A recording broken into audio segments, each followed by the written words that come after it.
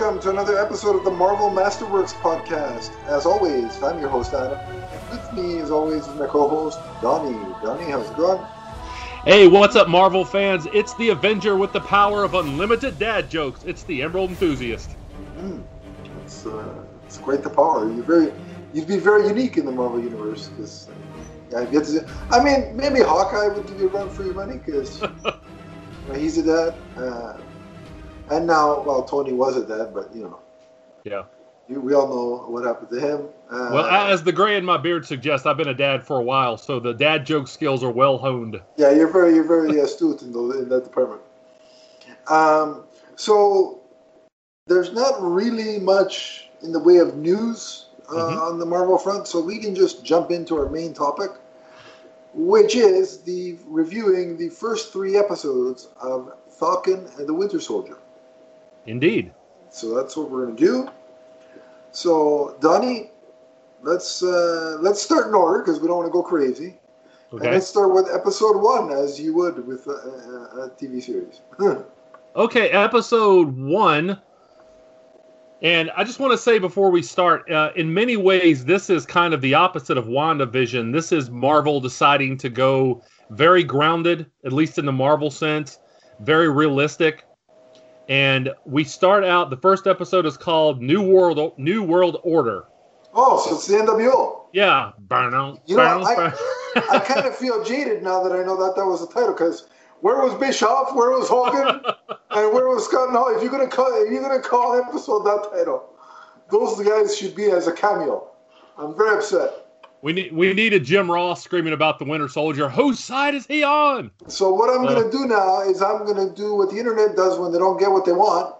I'm going to start hashtagging and saying that Marvel doesn't know what they're doing and they don't have a plan and all the jargon that I hear on Twitter about DC because apparently, You would think with all the content we've gotten lately, people would be a little happier. I'm just a little bit bitter over like some of the stupidity I hear. Yeah. It's like just a disclaimer. This goes for Marvel too. So this is a disclaimer that I think I can make confidently that will work for both sides. Just because either Marvel in this case or DC on the other side is not making the movie that you want to see, it does not mean that they don't have a plan or don't know what they're doing. It just means that you don't like what they're doing. It's as simple as that, folks. Yeah. Let's call it what it is. And there's my rant. Anyway, lack of NWO, already taken a point off. Continue, Don. By the way, I meant to say Bobby Heenan, not Jim Ross. I hate mistakes. Go back and watch Bash to the Beach, 96. Anyway. That's a classic. So, back to the opening scene, I really like the evolution of Sam's costume over the years. It took me a while to get used to Red Wing being, a mecha part of his costume, being a drone rather than an actual bird. I still would have preferred a trained bird, but that's okay. I've really gotten used to it. I like what they're doing. And the opening scene is him trying to save a hostage from the LAF. And I actually checked with a friend of mine who's a huge Captain America fan. And I said, this seems to me like they're actually based on Batroc's Brigade, which is an old group in the Captain America comics. And he thinks it's them too. They would be kind of loosely based on Batroc's Brigade, but that's where he thinks the origin is from. Okay. Yeah. I'm not familiar with them, so I'll trust. Yeah. I'll trust your source. Yeah. So we see Georges St-Pierre. He's back as Batroc. He's awesome as Batroc. I really like him. I wish he had a little bit more of a costume, but that's a minor criticism. And as a Leaf fan, I like the fact that they made a French Canadian a villain. Just throw that out there. Speaking of French, that's the only thing I really wish one time Batroc would get knocked down and he'd be like "Sacre bleu," because he's always saying that in the comics. So. Yeah.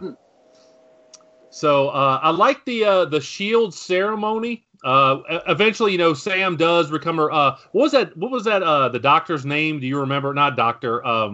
The hostage in the opening scene. I can't remember his name. Me neither. It's escaping me.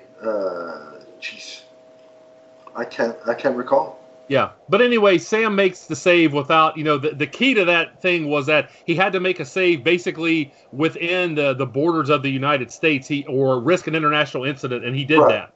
So, yeah, I mean, it was cutting it close, but yeah. So then later on, we see the shield ceremony, and that is, of course, Falcon giving the shield away to, basically giving it to America as a display piece. And I really like the symmetry of War Machine and Sam kind of finding friendship and common ground, because if you remember in Civil War, they were on opposing sides and really not happy with one another. And, and of course, Rhodey was gravely injured there. And I like the fact that, we see them come back together. We see the first Avenger suit that is on display. And also, if you noticed on the wall, we see Captain America #1 from 1941. There was the cover of Captain America #1. Yeah. In the middle of all those pictures. So. Well, and it makes sense because remember at the end of Captain America: The First Avenger, you see kids reading Captain America comics. Mm-hmm. Right? So it makes sense that in the MCU, he would be a comic character. Yep. So, yeah.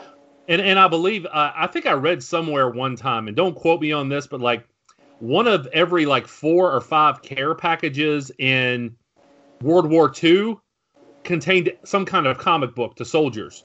Soldiers really liked comics back then. That would mean, they had good taste, Very, very astute individuals. Yeah. So. Yeah. Yeah, no, I will say I like seeing Rhodey, and sort of showing that they've patched up their differences from Civil War. Although, let's be honest, you knew that the animosities weren't really going to last when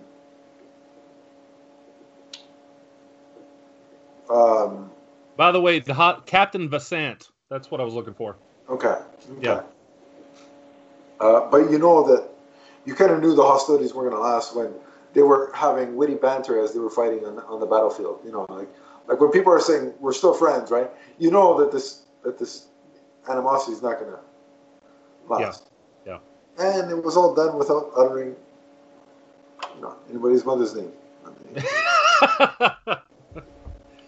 Well, that never gets old, anyway. But we can say that because we're a fan of those characters. So it's not right. We're not disparaging the. Yeah. So we cut to Bucky getting therapy, which I really thought this was a really kind of powerful scene. It was a good way to slow down the pacing from the first part of the series, or the first part of the episode, because you have, Sam making this huge rescue, this aerial battle, showing his skills. And then we cut to Bucky on the more intellectual side of things, trying to recover from everything that he's been through now that he went to Wakanda and had that programming from Hydra taken out of him. So what did you think of that scene? Again, I like it because twofold. It shows that, these heroes are not impervious to some of the struggles that we normal folk go through. And it would make sense that he's going through therapy in the wake of, it's a couple things with Bucky. Is there, they want to make sure that there's no residual Winter Soldier, programming in there. Right. But also, I think at this point, see, I'm confused because they make it seem like Steve Rogers is dead at this point.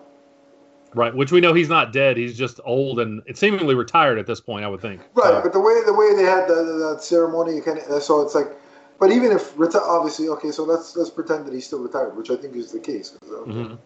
I think they would have told us if he was dead. But you got to remember, this is only when is this set? A couple of months after Endgame. Yeah, I think it's a few months. I mean, right. It seems like it's very fresh. They're still talking about, people coming back from the blip. The blip. and Yeah. dealing with things. Yeah. So. So it makes sense that they'd still be struggling with Steve's gone, in a sense. So yeah. And one of the things I noticed in the psychiatrist's office is behind Bucky was this painting, this giant painting on the wall, and it was woods. And the way the light was coming in the room, I think they wanted to use the metaphor like the light was projecting. It was kind of small on one side, and it gradually got better. Yeah. Gradually got more bright. And I think that they were trying to project this metaphor of him coming out of the woods, coming out of this dark place, trying to recover. So I did appreciate that little detail. Now maybe I'm projecting and I'm reading a little bit too much into that, but I really like the way that looked. That's a good call. I would have never made that assertion. So well done, sir. Oh, well, thank you. I also noticed that Dr. Rayner is her name. She uses some questionable language and tones towards him. She's kind of brusque and a little hostile towards him. Not that she's not trying to help him, but she's a little unusual. And Bucky doesn't seem to be very tolerant of some of her methods. And in fact, at one point, he says, "You're a terrible therapist," because she keeps bringing out the notebook whenever he won't talk. And that's kind of a threat almost. So well, listen. My thing is, if you want a good therapist, you go to Dr. Harleen Quinzel. Anybody else is so. Well, you'll get some problems solved, but you're likely to leave with quite a few more. It's all right. I'm willing to take the risk, especially if Margot Robbie's in the persona of said person. Well, yeah, how did I know that you were going to say that? Well, where is it? Wait a minute. You know, Donnie, and I know I'm crossing the street with this thing, but just in case the listeners of Marvel aren't aware of my list. Well, they are aware of my list, but not only do I have Scarlett Johansson, the girl that plays Sharon Carter, that we're going to see in a bit. Yes. Elizabeth Olsen, but I also have DC actresses on the list, and Margot Robbie, who plays Dr. Quinzel, aka Harley Quinn, is most assuredly on the list. It's a good thing that DC expanded to the Omniverse recently instead of just a multiverse, because it's going to need to expand to keep pace with all the atoms out there that are getting buried. My thing is, if Santa Claus thinks he's got a long list, he ain't seen nothing until he's seen my list. How about that? Guy works one day a year, and right. he's got problems. So another thing that I noticed about Dr. Rayner is that she insists on Bucky making amends, which usually that would be a good therapeutic practice, but I don't think that applies to super criminals. So he's not taking her too literally. He's not killing anybody, but at the same time, the people that he's going after, like former Hydra associates, he's dealing out a little bit of pain. So I thought that was a fun scene. Yeah. And we also, in a bar, they cut to a bar, and Yori, who's a friend of Bucky's, he gets him a date with a woman named Leah. So I thought that was a really funny scene, how he was just kind of forward. That was cool. And, yeah. I mean, poor Bucky hasn't had a date in how long? Well, I think he said he hadn't been dancing since 1943. So right, and Steve even got a date at that point. I mean, right. Steve got married eventually because of the whole going back in time thingy. I assume he got married, or at least spent the rest of his life. Yeah, because he. Well, we'd assume that he married, and he finally got that dance with Peggy. So good for him. Right. Exactly. Yeah. Now, I meant to ask something, Donnie, because I'm curious. Since we're in the Captain America corner of the MCU. Sure. Let's pretend that they did in fact get married. Okay. Would that in some weird kind of way make Steve Sharon's uncle? I would have to assume so, and yes, we're getting into a really weird timeline then. Because he kind of kissed her at one point, and that's kind of incestuous. Just it's a little weird. Yeah, there's a lot of relationships in comics that are like that. So we just normally I'd say if you're into that, that's up to you. But no, I'm sorry, incest is not something I can get. Yeah, that's that again. Yeah, that's a little weird. Everybody's got their kinks, but that's a little overboard. But anyway, yeah, I just wanted to figure that out because when I saw the moment on the screen, I'm like, oh, that's nice. And then on the drive home, I was like, wait a minute. And I'm trying to do the math. I'm like, well, I got a headache, and I just stopped. Yeah. When you start talking about multiple timelines and things like that, whether it's Marvel or DC, you'll get a headache that way. So, yeah. So anyway, but back to the bar scene. I like the fact that, Yori is somebody who Bucky seems to have formed a relationship with, because that was something Dr. Rayner was like, you don't have any real friends. You're not calling anyone. And Yori seems to be an interesting character. And I like the fact that he took, Bucky's love life into his own hands. So, Falcon might be the one who flies, but Yori's Bucky's wingman. See, I told you you'd get dad jokes. He's got an endless supply. Endless supply. But things actually start to take a turn because we see that Bucky is the one who killed Yori's son RJ when he was under the Winter Soldier programming. Right. So that was an interesting twist. Indeed, it was, and what I like about that is you could see the regret that Bucky carries with him for all his past misdeeds. Yeah. Like, when he realizes that in the flashback, you could see when he makes the connection. Yeah. You can see the pain. Definitely. Well, remember when he it was in Civil War when I believe it was Tony asked him, do you even remember the murder? And Bucky's like, I remember them all. Yeah. He couldn't stop himself. He was kind of conscious during that, but he couldn't stop himself. Yeah, exactly. So I really liked that scene. It was very powerful when you see him processing that and processing that regret. I think it was very interesting. Yeah.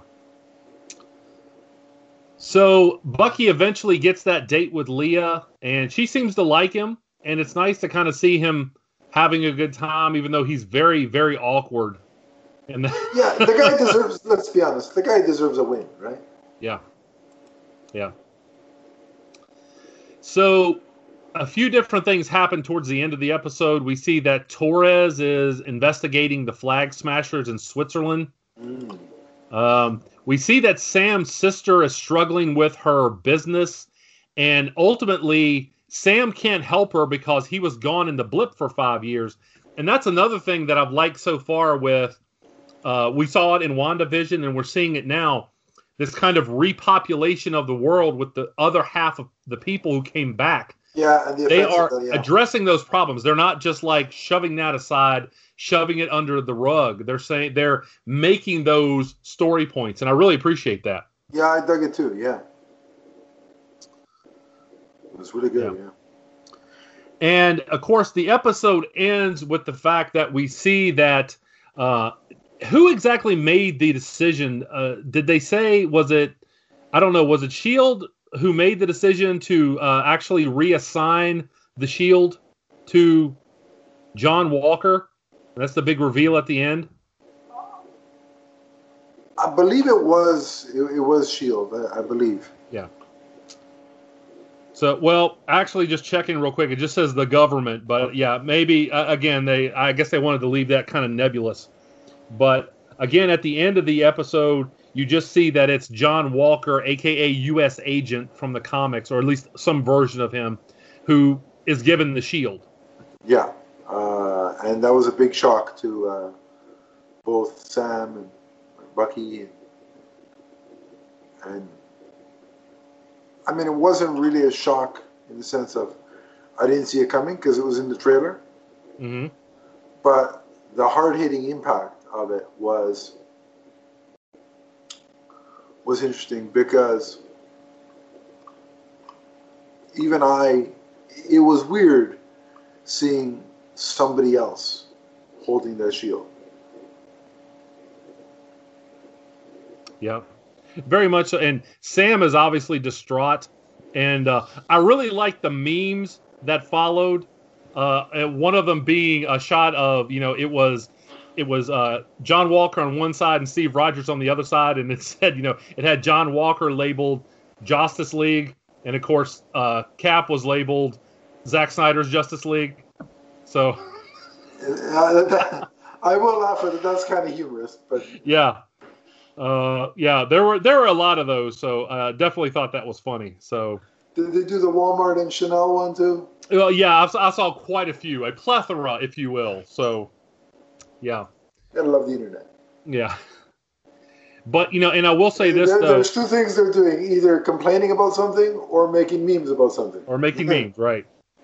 I will say this, though. I mean, this series, it really hinges on the acting skills of Anthony Mackie and Sebastian Stan. If those two guys weren't so well honed, despite the fact that it has the Marvel machine behind them, I don't think this series would work. And also, yeah, you're right. And I liked the banter between them. But all you have to do is watch that interrogation, the therapy scene, with the two of them, and it's. And like I said, I want to say they have a lot of chemistry together, and they really make this work. And so, yeah. So, what would you rate this episode? Are we doing letter grades or numbers? I forgot how we did WandaVision. Let's do letter grades. Okay. What do you say? I will give it a solid B+. A solid start. Yeah. The action scene at the beginning really gets you hooked, and the character moments, and it seems like you're really dealing with the fallout of both the blip and the retirement of Steve Rogers. Yeah. So yeah. So, yeah, I'm going to give it an A-. I'm not exactly sure what else I would have wanted out of it. There were a couple parts where I thought it drug just a little bit, but it's like you say, it feels like this year, that Marvel they're bringing the movies to us. Yeah. Yeah. Oh, yeah, that action scene, where he was flying through, the canyons or wherever they were, that is movie level. No doubt about it. Yeah. There's no doubt. I mean, this, like I said, it's so much fun to see the Marvel Universe progressing from home in this time of a pandemic. Yeah, it's just been invaluable. So, yeah. All right. So we are on to episode 2, The Star-Spangled Man. And I want to say something before I start talking about this episode. Okay, the actor Wyatt Russell, who is playing John Walker, has already gotten death threats because of things he's done on the show. And I have heard the same thing from actors and actresses from The Walking Dead when they play villains. It is a TV show. It is fictional. It does not exist. This is only for your entertainment, and if you cannot differentiate reality from fantasy, maybe this is not the show for you. Come on now. Folks,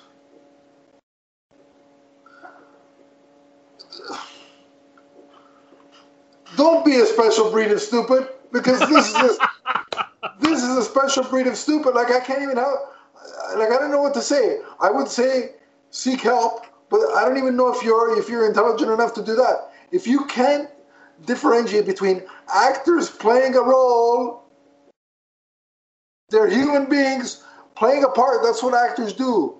Yeah. Get over it. Walk outside. Smell a flower. So yeah. So I guess there really are people like that. On the way to getting help, smell a couple of flowers. Yeah. Because I'm sorry, if you're making death threats to actors for playing a part, you need help. I'm being honestly 100% serious. Yeah, seriously, yes, you need serious help. There is something wrong with that. Yeah. And if you can't see, it's the same thing with threatening a studio because they won't release a movie or continue releasing movies. Anytime it involves a threat, you've gone way too far. It's entertainment.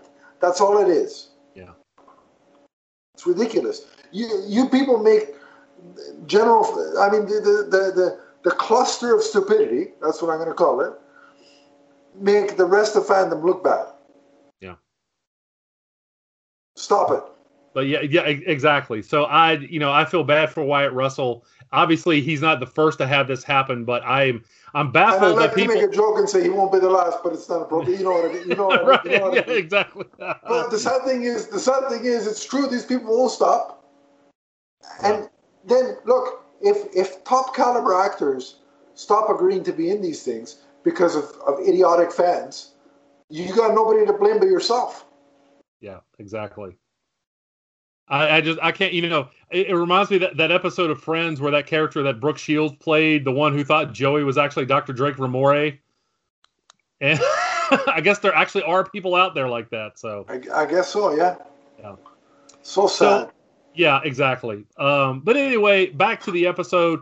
We see John Walker. He's on Good Morning America as the new Captain America. Yeah. And we kind of see his backstory, his training. And, he's talking about how he wants to live up to the mantle of Captain America. So I really did like that scene, showing him as somebody who is, very physically special to kind of try to step into this role as Captain America. So. Look, I like that whole introduction, and I like the fact that they showed him as a guy really focused on doing this to serve his country.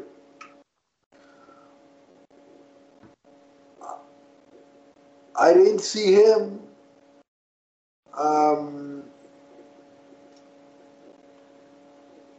as a bad guy or anything like that, Mm-hmm. I just saw him as a guy trying to do the right thing to serve his country. And again, the interview on Good Morning America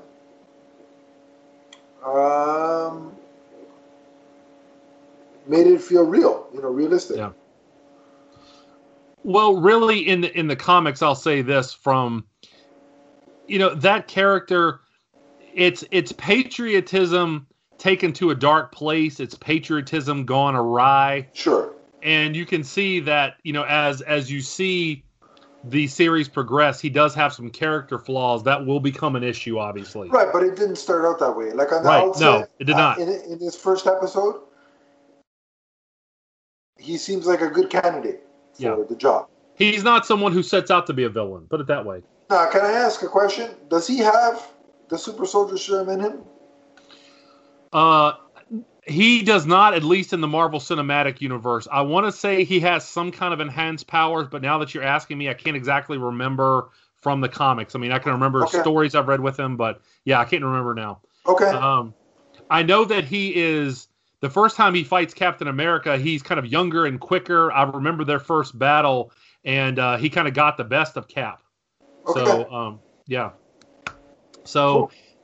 I will say this, though, they also move on, and we see a really good exchange between Sam and Bucky, and I like the fact that that Bucky disapproves of Sam's decision to give the shield up. Yeah. Yeah, and they have that kind of nice exchange. And I like that because it's showing that Bucky agrees with Cap's assessment of wanting, of thinking that Sam is the right guy for the job. Mm-hmm. So I like that dynamic. So yeah, and it shows that despite their animosity, that there's a respect there. Like for Bucky to feel that way shows a level of respect. Yeah, and I really like that scene where they're talking about, what was the big three? It was aliens and mechas and sorcerers. Wizards, yes, yeah, right. Wizards, yeah.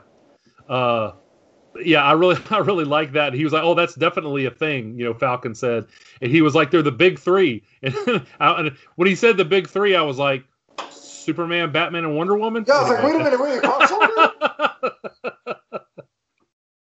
I'm like, "Are we gonna get a JLA versus Avengers like the comic?" I'm like, "I'm down for that." Oh, I love that. So, can you imagine? oh man.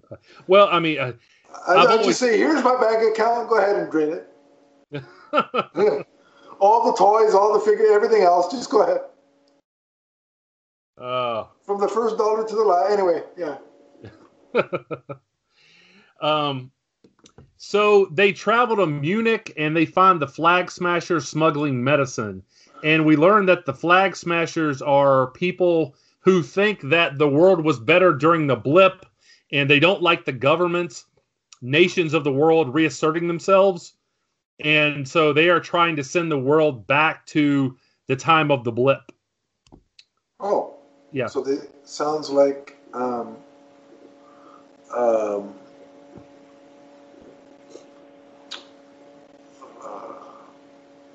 sounds very how can I say this? Sounds very reminiscent of a certain person who was in political power. Oh gosh, yeah. Let's not go there.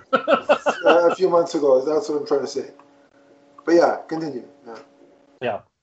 I'm trying to block that out. Anyway, so it's part of your history books now. So Anyway, I'm gonna act like I was in a blip for 4 years. You may need therapy for that. Yeah.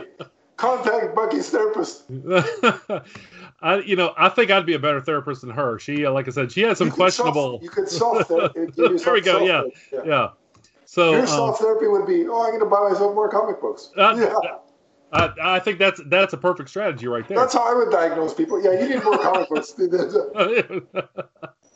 So, but we see that the Flag Smashers, they are super powered, and when Falcon and Bucky try to deal with them, they are quickly overpowered, and I really like that fight scene.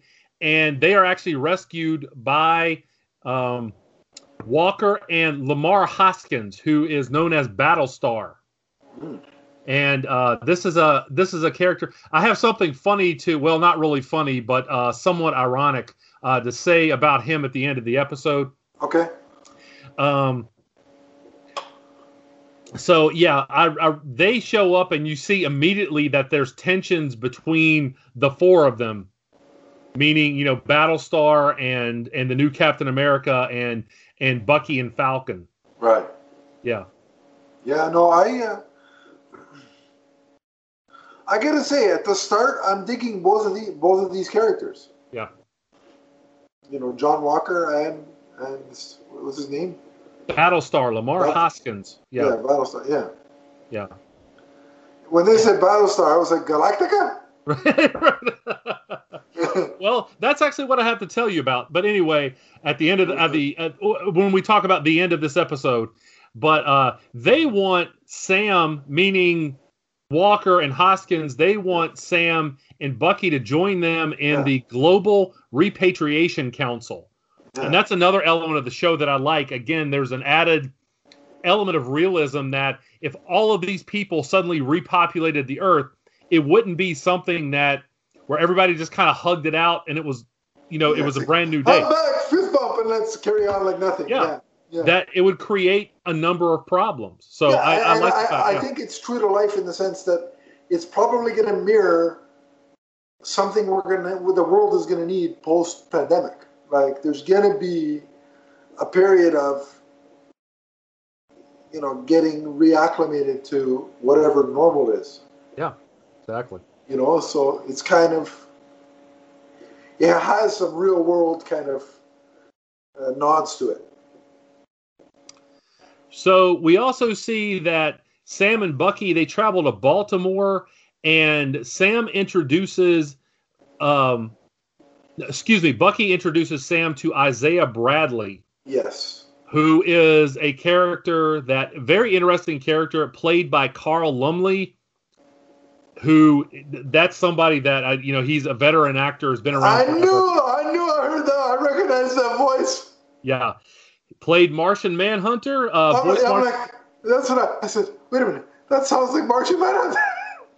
Martian Manhunter on the Justice League cartoon show, as well as the father of on Supergirl, the Marin on Supergirl. I recognize this guy. Yeah. And I recognize the voice. I was doing that. Leonardo DiCaprio gift from when he came on. I'm like, I was pointing. I was like, yeah. Yeah. Carl Lumbly has been around forever, and I mean, he's done a lot of work in comic book type things. He obviously respects the genre. So, yeah, he is a soldier, a super soldier who fought in the Korean War. Yeah.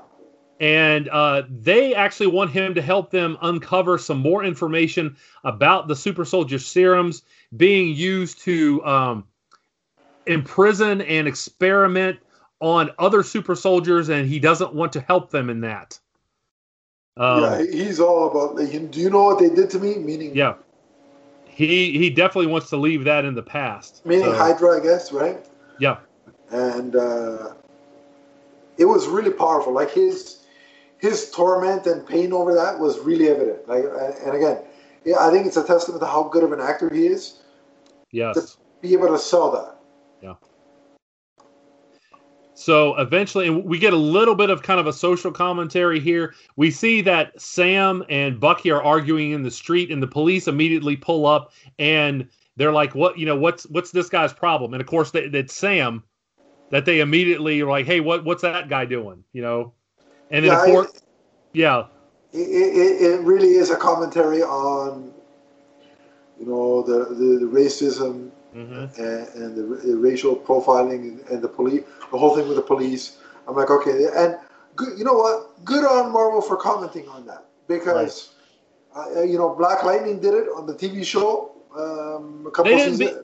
They didn't beat you over the head with it, but they let it be. Yeah. They let it be know that it was something that was reality. But for people that would accuse Marvel of just being fluff, I think this kind of thing disproves that.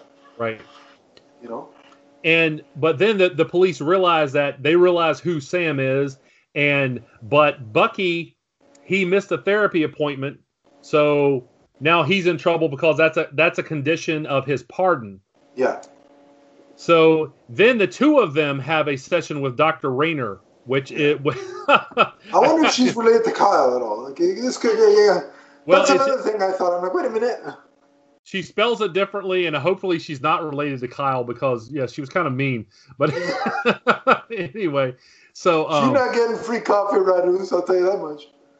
Yeah, so after they are over... after the session is over, you see them once again run into Walker and Hoskins, and again, the tension between the two pairs... You see it start to play out more. And back in Slovakia, you see the Flag Smashers escape by airplane, and they are fighting against the Power Brokers minions.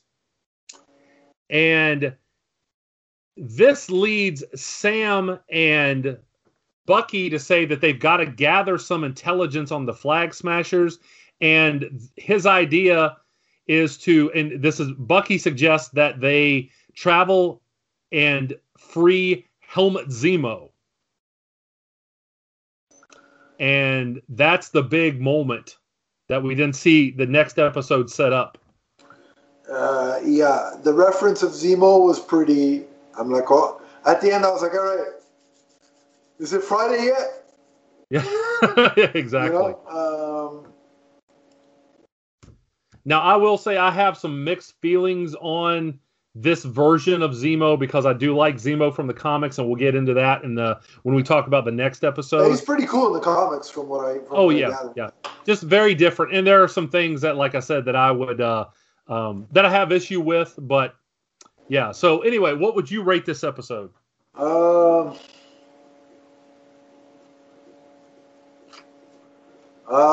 gonna say A-. I'm going to give it an A, but anyway, I'm sorry, I didn't mean to interrupt you, sir. Oh, no. Yeah. I really like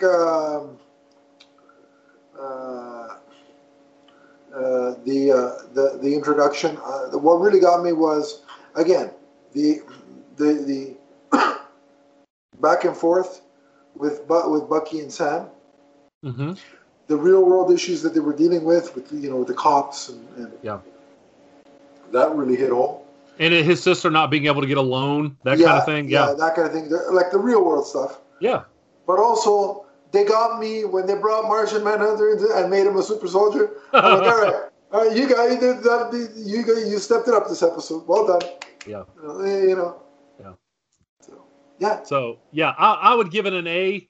Again, they're definitely building here, and I like the fact that you see immediately the tension between the pairs there, and that's kind of enticing you to say that too. Yeah. Eventually, you're going to see Hoskins and Walker going up against Bucky and Sam. So let me talk very quickly here about Lamar Hoskins. I actually had Captain America number 334 when I was a kid. And that was when Hoskins first became the new Bucky.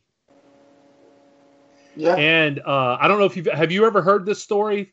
I never have, no. Okay. So what happened was Lamar Hoskins was introduced as the new Bucky alongside Steve Rogers. And he only held that name until issue number 341, which it was then changed to Battlestar. Now, Marvel issued an apology for naming him Bucky, and I didn't quite understand why, because I was a young teenager at the time, and I read the release that they put out. It was actually in one of the comics about why they made the name change. Okay. And the reason they did that is because there was an old term that could be kind of racially derogatory, and that term is calling a black man buck. Okay. And it goes back to the slavery days, and it was actually Dwayne McDuffie, who is one of the founders of Milestone Media, who pointed it out to Marvel.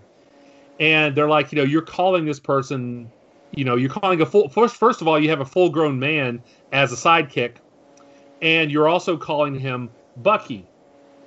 And so I just accepted it, but I didn't quite understand it until I got to college. And I remember one of my history classes, I learned about the process of buck breaking. Now, I don't want to go into that because it is as ghastly as you can possibly. I can imagine, yeah. If you want to look it up, go ahead, buck breaking. But all of a sudden in my college class, I'm thinking about this comic that I read like... Yeah, you were doing the thing, the point.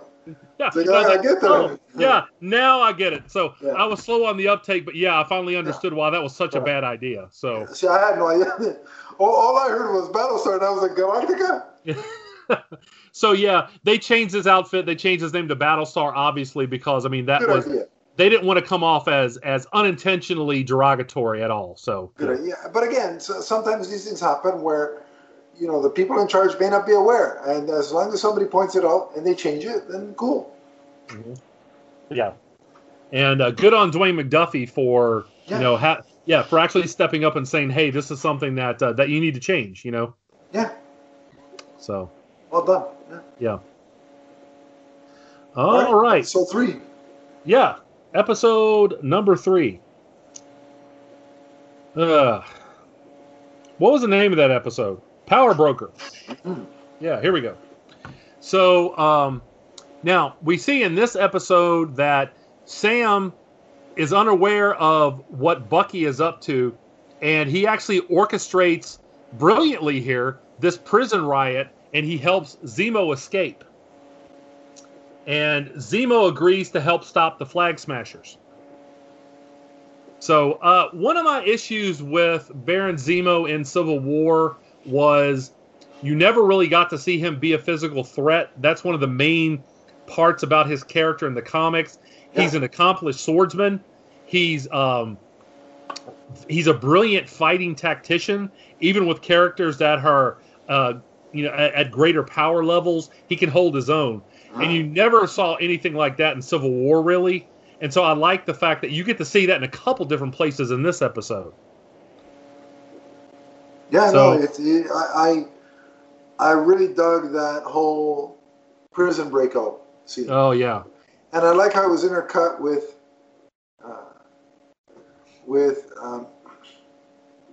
the explanation. With Bucky basically kind of explaining the plan to Sam, having already done it, and because he knew he would say absolutely not. So that was kind of funny. And I like halfway through the explanation, he's like, "Where the hell are we?" Yeah, he was like, and by the way, where are we? Yeah, that was kind of funny. I like that. Yeah. So, but like I said, I do like that. I like the fact that later on we see that he's rich, his family has money, hence the name Baron. It's funny, yeah, because he said, "Wait a minute, you're rich." He's like, "Well, I am a baron." Well, I am a baron, right. And we also see him get the mask, which I thought was something that was, I know some people will just say, that the aesthetics don't matter. I don't think that's true. That's something that's very memorable about Baron Zemo. Oh, absolutely. Yeah. By the way, I mean, his mask later on in the comics, and again, I'm not saying that these are spoilers, but in the comics, much like his father, his mask gets welded to his face in an accident with Adhesive X. So basically, him and Black Mask could basically go to therapy together. Yeah. that would be interesting. Can you imagine that therapy session? If they didn't kill each other first, sure. Yeah. It'd be like Fight Club on steroids. I'd like to watch. I'd pay to watch that. Like, all right. My money's on. Actually, I don't know who I would bet on in that case. But in the comics, he's a villain who he's raised with a legacy of hate. Again, he's a legacy villain going back many generations. And there was a period in the comics where he kind of turned into an anti-hero, but I really don't like how they adapted his backstory in Civil War. Which, and by the way, Captain America: Civil War is one of my favorite movies. It's in my top 5. Right. But I really thought that Zemo, it was kind of weak to have him being a Sokovian soldier. Yeah. And so I will say that in this series, so far, he still has an element of being sympathetic, and I really don't think he should be. I hope he turns into a villain who turns out to be one of the big bads. And by the end of this, he's somebody who is very much earning the villain title, that he's not somebody who is kind of cool and kind of sympathetic. I'd rather him be more like the Baron Zemo from the comics. Yeah, okay. So in the brief appearances that I've read him in, namely some recent Captain America stuff, and I think he was a key player in the first volume of one of the recent Punisher stories. Yes. He was an absolute miserable SOB, like of the highest order. And you could sense, okay, this guy's a real villain. And I'm like, wait a minute, doesn't really resemble the guy from Civil War. Like, it's not really. So I agree with what you're saying. In my limited exposure to him, I understand what you're saying. For sure. Yeah. Can we talk about that fight sequence though? Which one? The first one when Sharon. No, that's the second one. Yeah. Well, both of them, but. Well, anyway, so they travel to Madripoor, and there's a criminal sanctuary island there, and they meet with this criminal named Selby, and she reveals that the power broker hired a former Hydra scientist named Dr. Wilfred Nagel to make another super soldier serum. And it's interesting. They're trying to be undercover, and at first they're succeeding, but then Sarah calls Sam, and that inadvertently exposes them. So then they have to go on the run again, and they run into, guess who? Sharon Carter. So who is? What's the actress is what? Emily Van Camp, I think. Emily Van Camp, yes. Emily Van Camp is indeed on the list.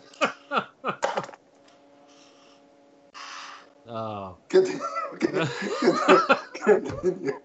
Oh, good Lord. It's funny now. I can't watch a show and not see a female character and wonder, I'm like, is she on Adam's Multiverse Wives? Well, you can always text me. You don't have to wait till we podcast to find out. You know that. It's more interesting though. So okay. Yeah.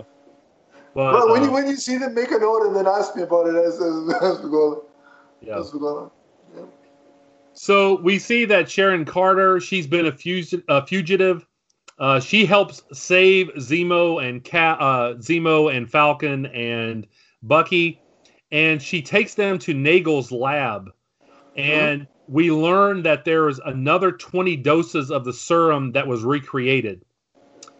And in a turn that I actually really liked, Zemo just kind of unexpectedly kills Nagel without the approval of Sam and Bucky, and then he steals a getaway vehicle. Yeah. So, yeah, I like that moment. And, of course, later on, we see within a few minutes he has found a car, and he offers, of course, a ride to Sam and Bucky. And so far, in my favorite moment in the series so far, Bucky gets in the front seat and Sam gets in the back, and Sam immediately says, "You're not going to move your seat up, are you?" And Bucky's like, "No." And that's of course that's a callback to Captain America: Civil War, which I thought was hilarious. So. Yeah, that was funny. That was good. Yeah. But no, I really liked the fight scene where, you know, in all the chaos and all the gunfire, Zemo puts his mask on in that moment there. I mean, that was the fight scene that I was like, okay, this show really is happening. Well, it showed just how dangerous he is. And again, it's like you say, that's something that's not a minor part of his character. It shouldn't be, well, he can be a physical threat or not. He should be. Yeah. And that mask, he puts that on, and I mean, it really gives you a different visual. And I just really liked how, you know, he does the kind of merciless killing. We see him that he's more of a physical threat. We see the mask on him. So I definitely think this series is taking strides with the character. Yeah, I agreed. Yeah. And like I said, I was really impressed with the fight sequencing. Yeah. It reminded me of this episode really more than even, I mean, the other two did too, but more so this episode than the other two. Really give me a call back to Winter Soldier, Captain America Winter Soldier. And I love that movie, so. Oh yeah, well, all of the Captain American movies I think are just amazing. Even First Avenger, which got a little bit more mixed reviews than the other two, but I think it's a movie that doesn't get its due. But anyway, so back to the episode, we see that Sharon Carter, she stays behind, and they say that they're going to try to get a pardon for her. And Walker and Hoskins, they arrive in Berlin, and they realize what Bucky and Sam have done in helping Zemo escape. And so again, we see the tension set up a little bit more with them too. And the Flag Smashers, they raid a global repatriation council storage facility in Lithuania for supplies. And Bucky and Zemo and Sam, they travel to Latvia and in search of Morgenthau. And Bucky, when they're there, he's on the street and he realizes that he is surrounded by Wakandan tracking devices. And the last image from this episode is he turns around and there is Io from the Dora Milaje, who she's like, "I'm here for Baron Zemo." So she knows what they're up to. That was incredible. Yes. I wasn't expecting that appearance. That was a great surprise. And I can't believe that people are actually out there. They thought it was Okoye. She doesn't look anything like Danai Gurira. Come on now. Oh my gosh. Anyway. But no, this episode, I would say, again, another solid A. Maybe even hedging towards an A+. Like I said, there were still some things that I don't like about Baron Zemo at this point, but they're developing this character, I think, in positive ways. So yeah, I'm going to go ahead and give this one the A+. Okay. Like I said, I think Baron Zemo was the most Baron Zemo we've seen of him yet. Zemo was Zemo-ing. Yeah, exactly. Yeah, not emo-ing, but Zemo-ing. Yeah.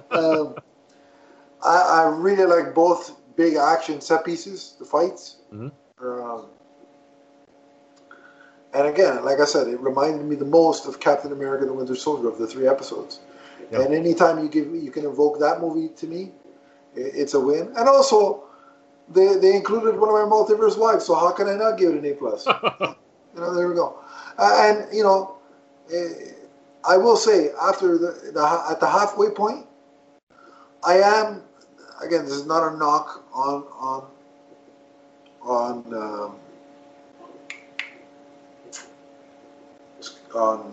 which character? Come on, WandaVision. Sure. But I'm liking Falcon and the Winter Soldier even better. Well, like I said, I mean, this is giving you the other side of the Marvel universe. It's more traditional MCU, which is they're reminding you just how big these stories are because we just came from this kind of mystical story and now we're with a grounded story. So So overall, halfway through, I'm giving this 2 thumbs up all the way. So yes. Yeah. And we will be back to review the other 3 episodes here on the Multiverse Musings vidcast, available on YouTube, which you're watching.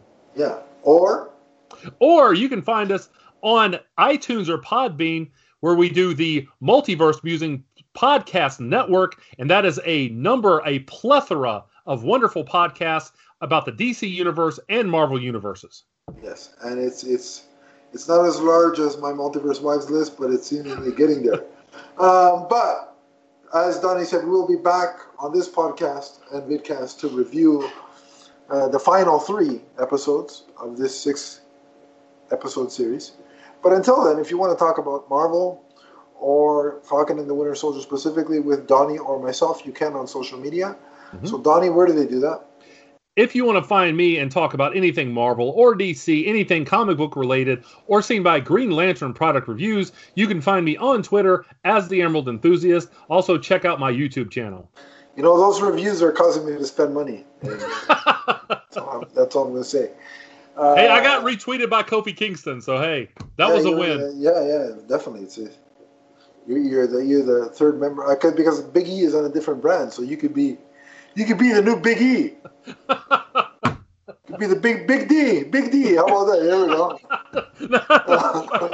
I don't think I want to be that. Hey, you can bring pancakes back for it when we do the podcast. Come on. Yeah. Anyway. Yeah. That's where you can find Big D. As for me, you can find me at Adam_LeafsFan on Twitter, or you can go to the show Twitter at MMNPDC. We also have a Facebook page, which is in the description below. Click on that. Ask permission to join the group. I will add you. And then we can continue the conversation there. I do want to point out, if you do like wrestling, we will be covering WrestleMania on the Multiverse Musings Podcast Network. Yes, indeed we will. But until then, we want to remind you that the Falcon and the Winter Soldier are forever. From their first joint therapy session to the last. So long, everybody. So long, everyone.